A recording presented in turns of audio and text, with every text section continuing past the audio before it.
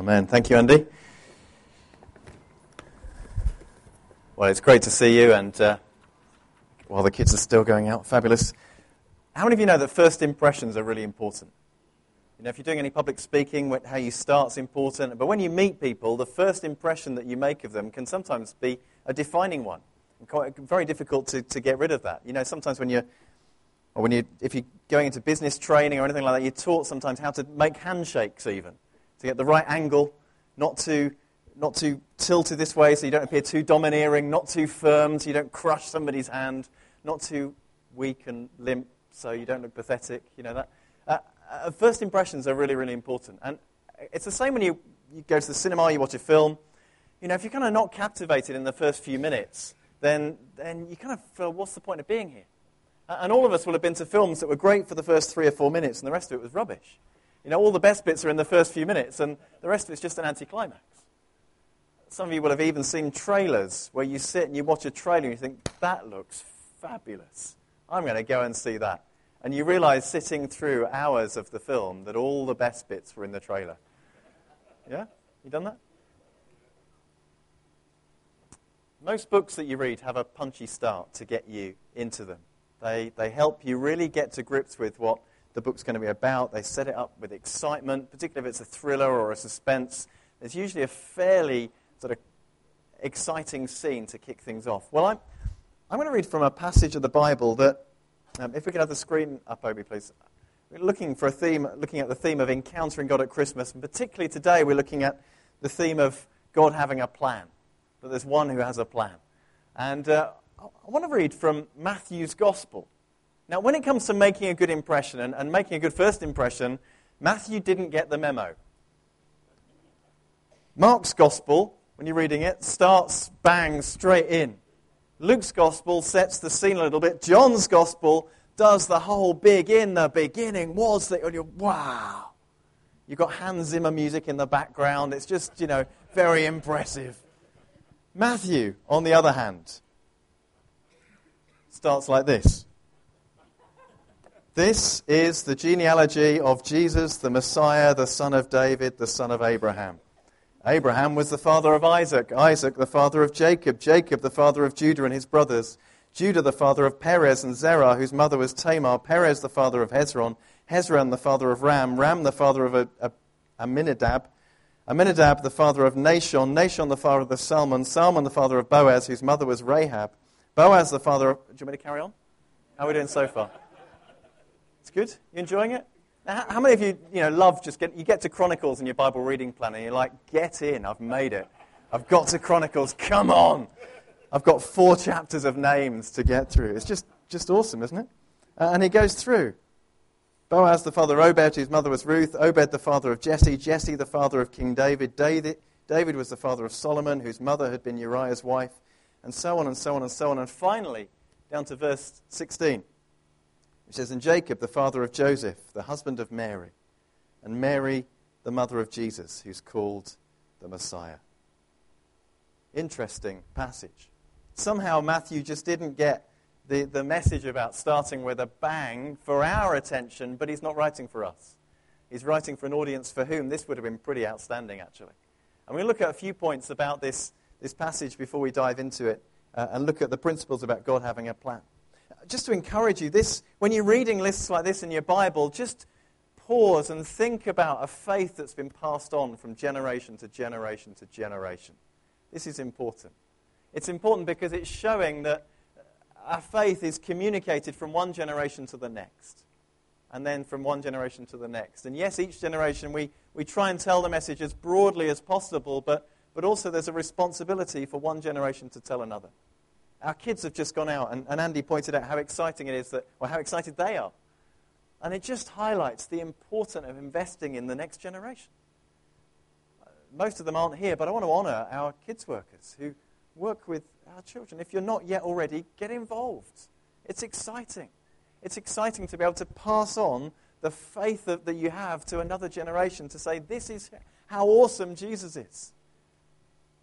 It's vital to not to what we're doing, but it's vital to their lives that they have a good grasp. And it's really exciting. So that's important. Secondly, the other thing that's really important that we miss is that these lists were important for Israel. And we don't quite get this because we don't work in the same way. You see, Israel was structured around tribes. We get to Jacob, and Jacob has sons. And those sons form the tribes of Israel. And it's important if you're descended from someone, that you can trace it back so that you know what tribe you're part of. It's a story in the book of Ezra when a group of folk wanted to be part of what God was doing and wanted to be part of the priesthood, and they come and they check the records and they can't find their family record. They can't find the list, and so they're excluded from serving, not because they're bad people, but because they just can't trace it back. If you're Jewish, these lists are important because they prove your ancestry. But for us, and for Matthew, the most important point is in the first verse. This is the genealogy of Jesus, the Messiah, the son of David. This, for Matthew, is all about Jesus. He's saying, in that very first verse, he's the son of David, the son of Abraham, not literally the son, but using the Hebrew kind of sense there. He's following after. He's a descendant of David, the king, the archetypal king, the one who sets the pattern, if you like, on how to have a heart after God and how to rule the people. Doesn't get everything right by any means. But David, the king, the one in whose line it was promised the Messiah would come, and also a son of Abraham, the father of the whole of the faith. This is what Matthew's doing. He's proving the lineage, if you like, of Jesus through David and then back eventually to Abraham. It's a little bit like the Jesus, who do you think you are? You know, tracing it back and back and back as far as you can. I want to just make some really, really simple points today, because I think God is speaking to us, and I think he's doing so simply to make a very clear point. Firstly, it's this: God has a plan. He has a plan. You know, you might have wondered this year, if you've watched the news, because it's been a weird year, hasn't it? So far. Some stuff happening that you couldn't predict, and all sorts of stuff going on. It's been a bit of an unusual year, but I just want to say God has a plan. God hasn't forgotten his people. You know, this book, Matthew, it's the first of the New Testament. It's when the New Testament was arranged, this is the book that was chosen to go first. Interesting, isn't it? You know, you'd have thought that after 400 years between the end of the last book, Malachi, and the beginning of the next one, there'd be something more punchy to start with. But it's a list of names, and it's important because it's showing that God has a plan. That though there's been silence for those years, though prophetically there's not been a lot going on, there's no books written and added to our Bible, other books written, yes, but not ones that made it into here, God still has a plan. He's not forgotten his people. That the plan that started thousands of years ago with Abraham and Isaac and Jacob and continued to David is still worked out through his people. Each generation playing its part. Each generation telling its story and being part of God's great story. And we get to Jesus, of course, the end of the story. Secondly, I want us to see this, that God still has a plan. You know, believing that God has a plan is all right when things are going well, isn't it? You know, if you walk in somewhere and just it's going well. You know, the time when some of you have had, this can sound like a facetious story, but some of you have had these stories in your own lives when maybe you've been short on cash and you've just cried out and I don't know how we're going to get through, and you've discovered that someone's put a fiver in an envelope and shoved it through your door. Or more significant than that. You know, I've heard stories of people providing food when food has been needed, when they've had nothing. And God has provided. And in those moments, it's quite easy to see God's got a plan. He's got it all in control. But there are other times when you come up against things and you think, God, what are you doing? Do you still have a plan? And if you do, where's it gone? Because I was so convinced a minute ago, or a year ago, or 2 years ago, or 10 years ago, but right now I'm struggling to see it. And I've left that verse on the bottom of the screen on purpose. It simply says, Abraham was the father of Isaac, Isaac the father of Jacob. You see, God spoke to Abram, who became Abraham, and he revealed something of his purpose. He said, go, leave this place and go to the land I will show you. And the Bible goes on to explain in Genesis 12 that Abraham left the place he was in, packed up his stuff, moved house, and went. God's got a plan. We're on the adventure. We're setting out. Some of you have done that. In response to a word from God, you've gone where God has told you to go. It's exciting.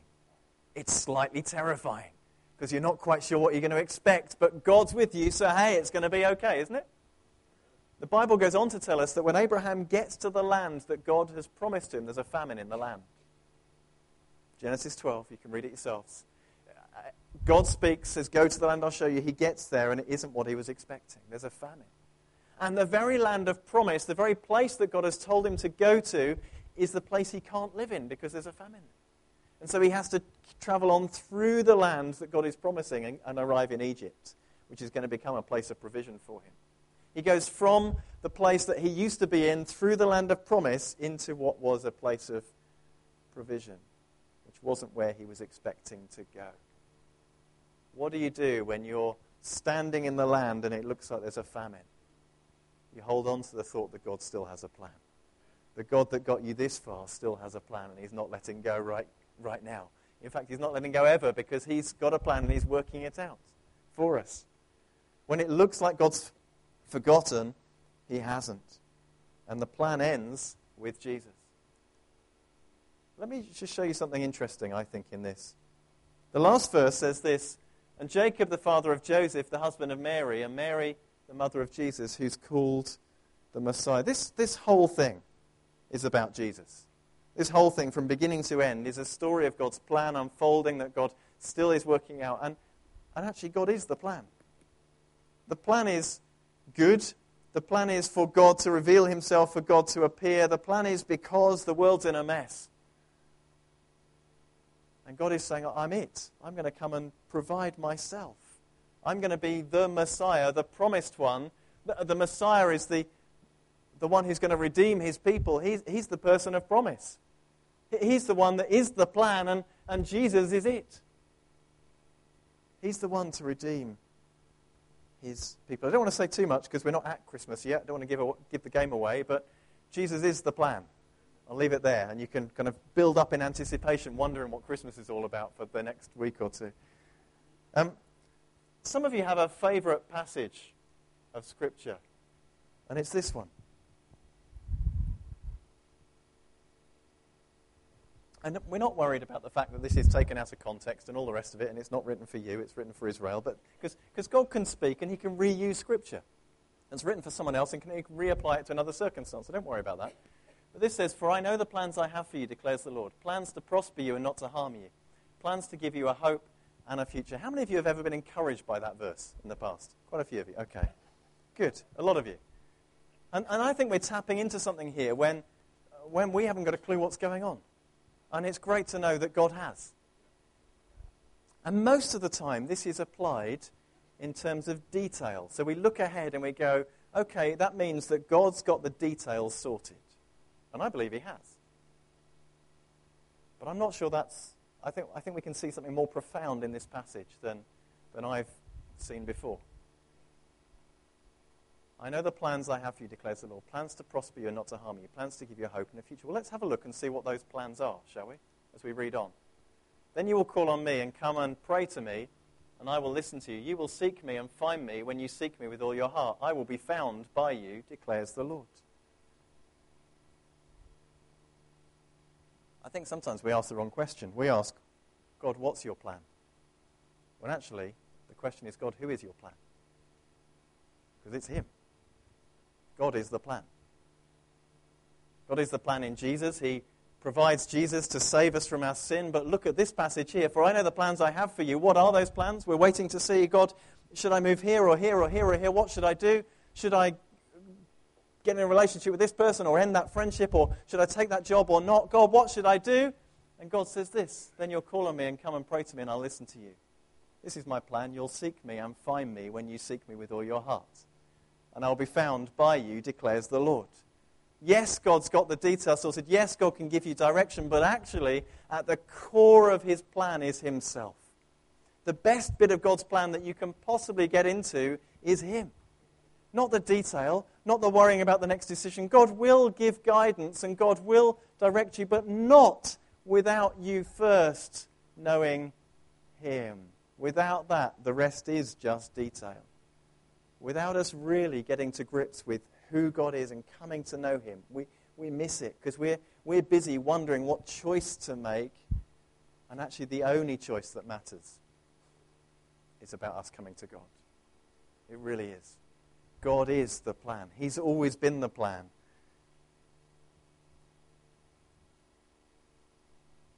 Also, I'm just slightly digressing, but on this point of God being the plan, Jesus has a rich young ruler come to him at one point. A rich young man who comes and says, "Teacher, what must I do to be saved?"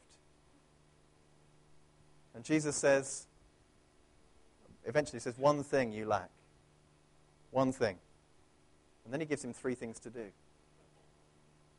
Go and take what you have, sell it all, give it to the poor, and come back, follow me. One thing you lack, and here's 3 things to do. Actually, the only thing he lacked was God. The only thing he lacked was a personal relationship and faith in God, a trust in God.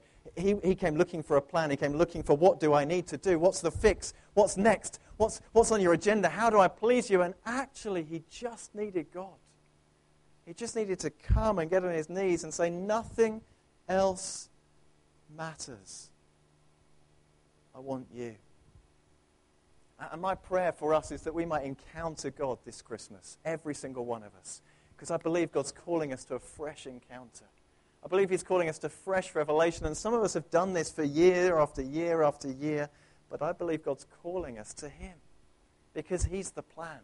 Not just for the first time, not just for salvation, not just for you to put a hand up in a meeting and say, do you know what, I recognize, I get it. For the first time I see that I need Jesus, but for all of us to come and recognize that he is the plan for us. And that plan involves us. God's plan of salvation, God's plan of revealing himself involves you and it involves me. You know, I've discovered, as you will have done, that some of us at times rule God out and rule out his plans. You know, there's plenty of people who are hostile to God and hostile to his plans. There are others who are disinterested. There are some who are disillusioned. But there are others who make themselves distant and make God distant. And it's that I want to address today. Not the hostile or the disinterested or the disillusioned, but the distant. You see, I think for many of us, we know that God has a plan. We know that God is great. We know that he came to save the world, and he calls us to be part of it, but we're just busy. It's just God just not understand. We've got stuff to do. We've got pressure, we've got presents to wrap, and trees to decorate, and people to see, and work to do, and it's piling up, and I've got emails to get through. If only, Jesus, can't you see my inbox? I know you've got a plan to be getting on with, and I know it's about you, but can't you just see? There's so much. I've got to keep up with my Facebook stuff and like things. I'm busy. I've got TV programs stacked up to watch. I've got work pressing in on me. I've got things I don't know about, things I can't understand, and all these decisions to make. And God, your plan, just shove it for a day. Give me some space. None of us would ever say that, would we? We just kind of pretend that God's not there.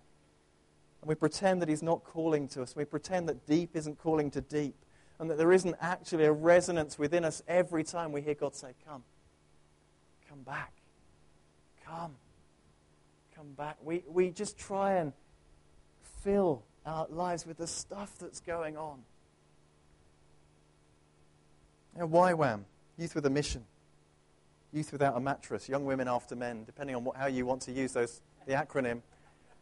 As I was growing up and part of a youth group years ago, we had good relationships with lots of folk from YWAM, so I got involved a bit in what they were doing. They have a simple simple purpose statement, which is to know God and make him known. That's it. To know God and make him known. And that's our calling. That's God's plan. That we might know him and that we might make him known.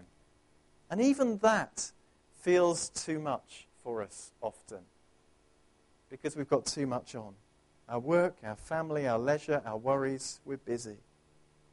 You know, and I've discovered this, that as life goes on, it doesn't get calmer. Anybody else noticed? Anybody else thought that you could put something to the future and say, when I get a quiet day, I'll do this? How many of you know the quiet day is never coming? Yeah, it ain't. We've got to carve out space and quietness now because it isn't coming tomorrow. I'm looking forward to that bit between Christmas and New Year because I'm going to take a couple of days off and I'm going to enjoy that and relax. But we can't live for a couple of days. You can't live for a holiday. You can't live for the break and just hope that suddenly you can be refreshed and renewed because it's not enough. And I'm not just talking about rest and work patterns. I'm talking about that God's plan for us to engage with him intimately and know him and be with him. You and I, we need this. Because there's nothing greater than living in God's promise, living called and knowing him and making him known. You know, sometimes as we look at a list of names like this, Abraham, Isaac, Jacob, so on, sometimes we're not ruling God out, we're ruling ourselves out. Because we look down this list and there are people more successful, more qualified, or more deserving than us. I just want to point out a couple of really simple things that I think might be helpful. This is a selective list. Matthew doesn't list every generation. He misses some people out. And there are loads of people who don't make it to this list because they're not in this family line that he's tracing. So Moses isn't here. He didn't make it.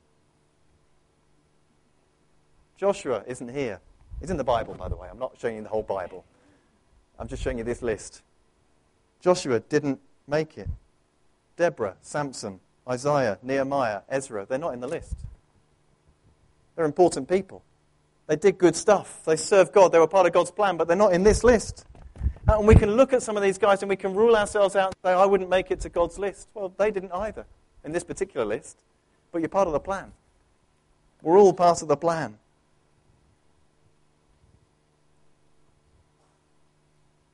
There is always someone more successful. Always. Whatever you do, there's always someone who comes along and does it better. You only have to look at something like athletics, where you can be outstanding, win a gold medal, set a world record, and it's just a little while longer, sometimes a long while, before someone comes and breaks the record, but break the record they will. It happens, doesn't it? There's not many 40, 50, 60-year-old world records around. There's not many longer than that because someone comes and breaks them. There's always someone who does something better. And some of us are so limited by other people's success. We see them shining and glorious and we feel insignificant and dull by comparison. And so we back off, fearing that we're not as good as them. Of course, you're not going to be as good as the best. There's always going to be someone better. But that's not what God's expecting. God's asking us to play our part in his plan. There is always someone more qualified. Jules was talking earlier about qualifications, and interesting. David does make it to the list. He was on that slide before. But you know, when he was chosen, there were others better suited. There were others more qualified. There were others taller, stronger, better looking. Saul, the previous king, was a head taller than everybody else. Must have been great finding him in a crowd, mustn't it? Go shopping with Saul. Oh, there he is. He's the one whose head's poking out above the crowd. Easy. David wasn't like that. David was a younger guy who you wouldn't have picked, and Samuel nearly didn't pick. But he only did because he was listening to God. There's always someone more qualified. There is always someone more deserving. And if I'm honest, some of them on this list are rogues. This isn't a list of goodies. Some of on this list are awful. and they were far from God. But God, despite their sin, despite what they were doing, was still working out his purposes. Because he's bigger than your sin. God is bigger than your biggest sin. He's not scared of it. He's not afraid of it. He calls you out of it. Calls you to live no longer in sin and to live for him, to come close and to draw near and to be radically changed, but he's not scared of it. There is always someone who's struggling less than you. There's always someone who fits your expectations of what a perfect Christian is better. I've mentioned this before. You will have noticed, I'm sure. But this list of names is radical. It's radical for the first century Jewish mind because it includes the names of 4 women. It includes the names of 4 women whose names shouldn't have been here, but they're included by Matthew. Included because the gospel is an inclusive message. The gospel comes and changes social order, and it changes and disturbs the pattern. And this list includes women. And some of them are colourful characters. They're not included because they're all nice.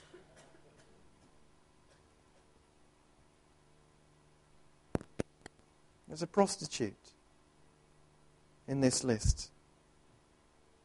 There's a woman who wasn't even from Israel in this list.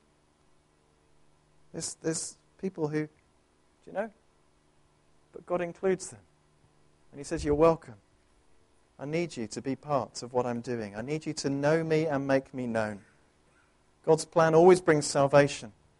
Always involves people. And God keeps appearing to people. Let me wrap this up by just looking at how we respond to God's plan. I think it's really simple. But sometimes the simplest things are the hardest to do.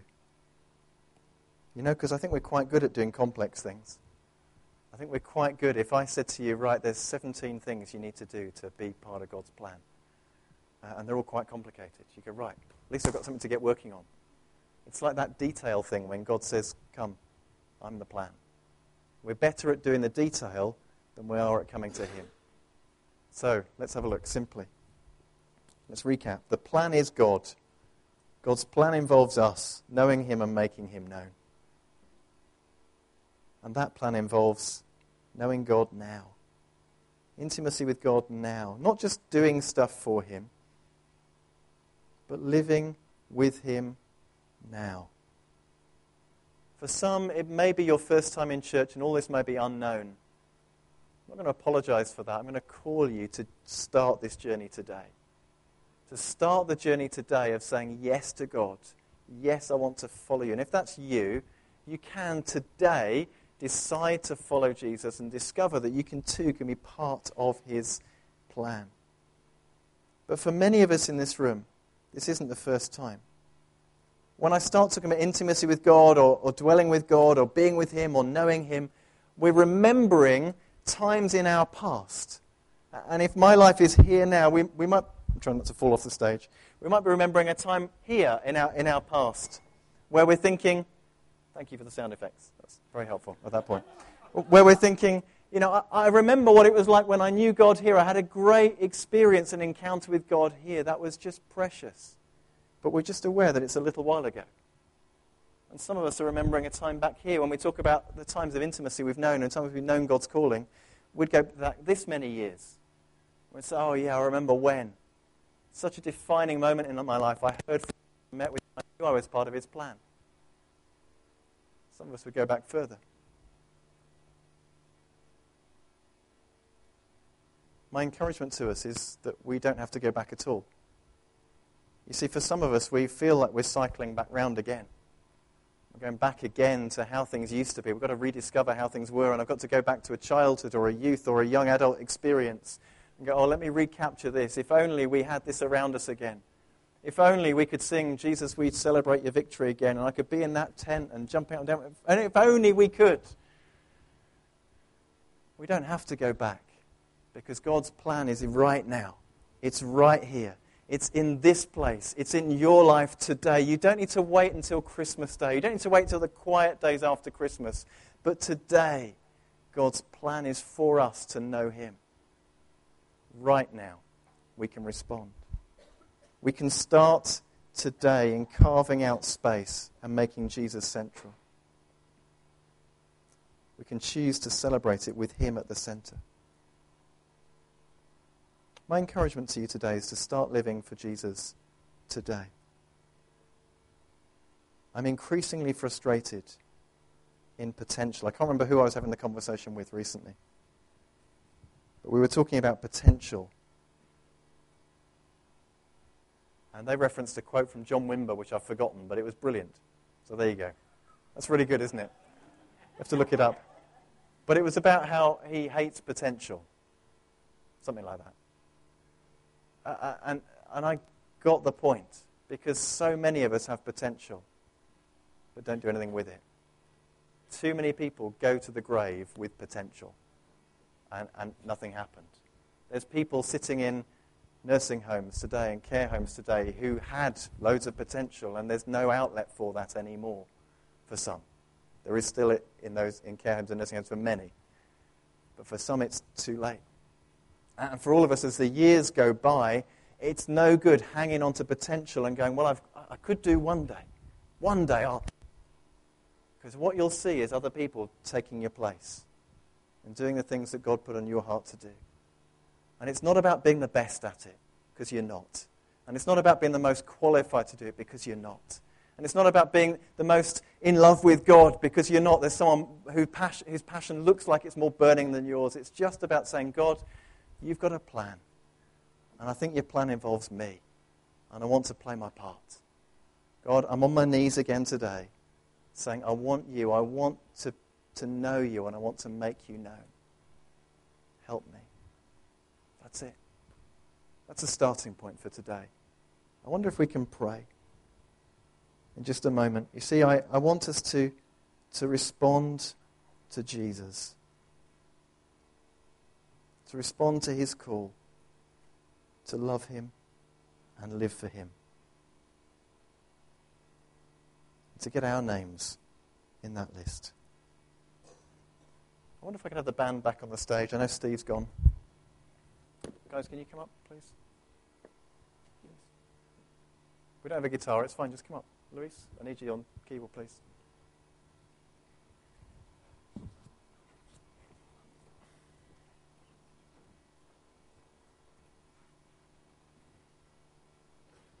Can we just play I'll Stand with arms high and heart abandoned? We're just going to play I'll Stand.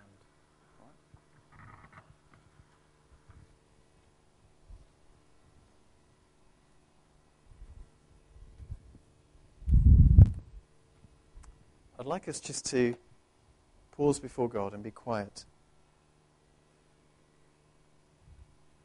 And then I'd like us to simply sing that song, I'll Stand, with arms high and heart abandoned. You got the words up for that open. It doesn't really matter if you stand or sit or kneel.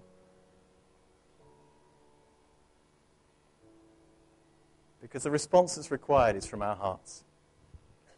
The response that's required is to the one who has a plan and who is the plan and who's calling us to walk with him and to know him.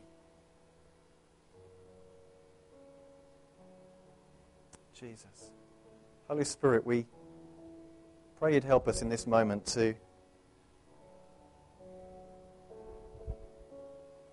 thankfully and gratefully respond to you. God, I thank you that you don't write us off. And Lord, in those times when we've got somewhere and it hasn't looked like we thought it would, you've not written us off, but you've still got a plan. God, I thank you that when it feels like we've lived far from you and we've failed you and we've let you down, you've still got a plan. God, I thank you that in Jesus we're following the man with a plan.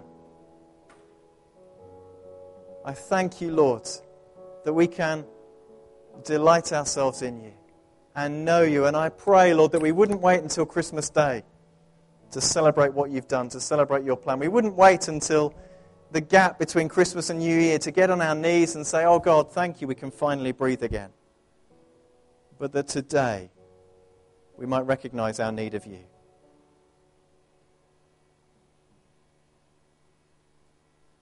And come.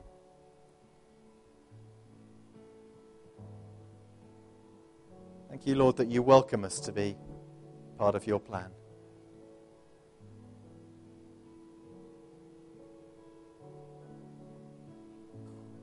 Lord, I pray for anybody here where the gap between our present experience and those moments where we knew you well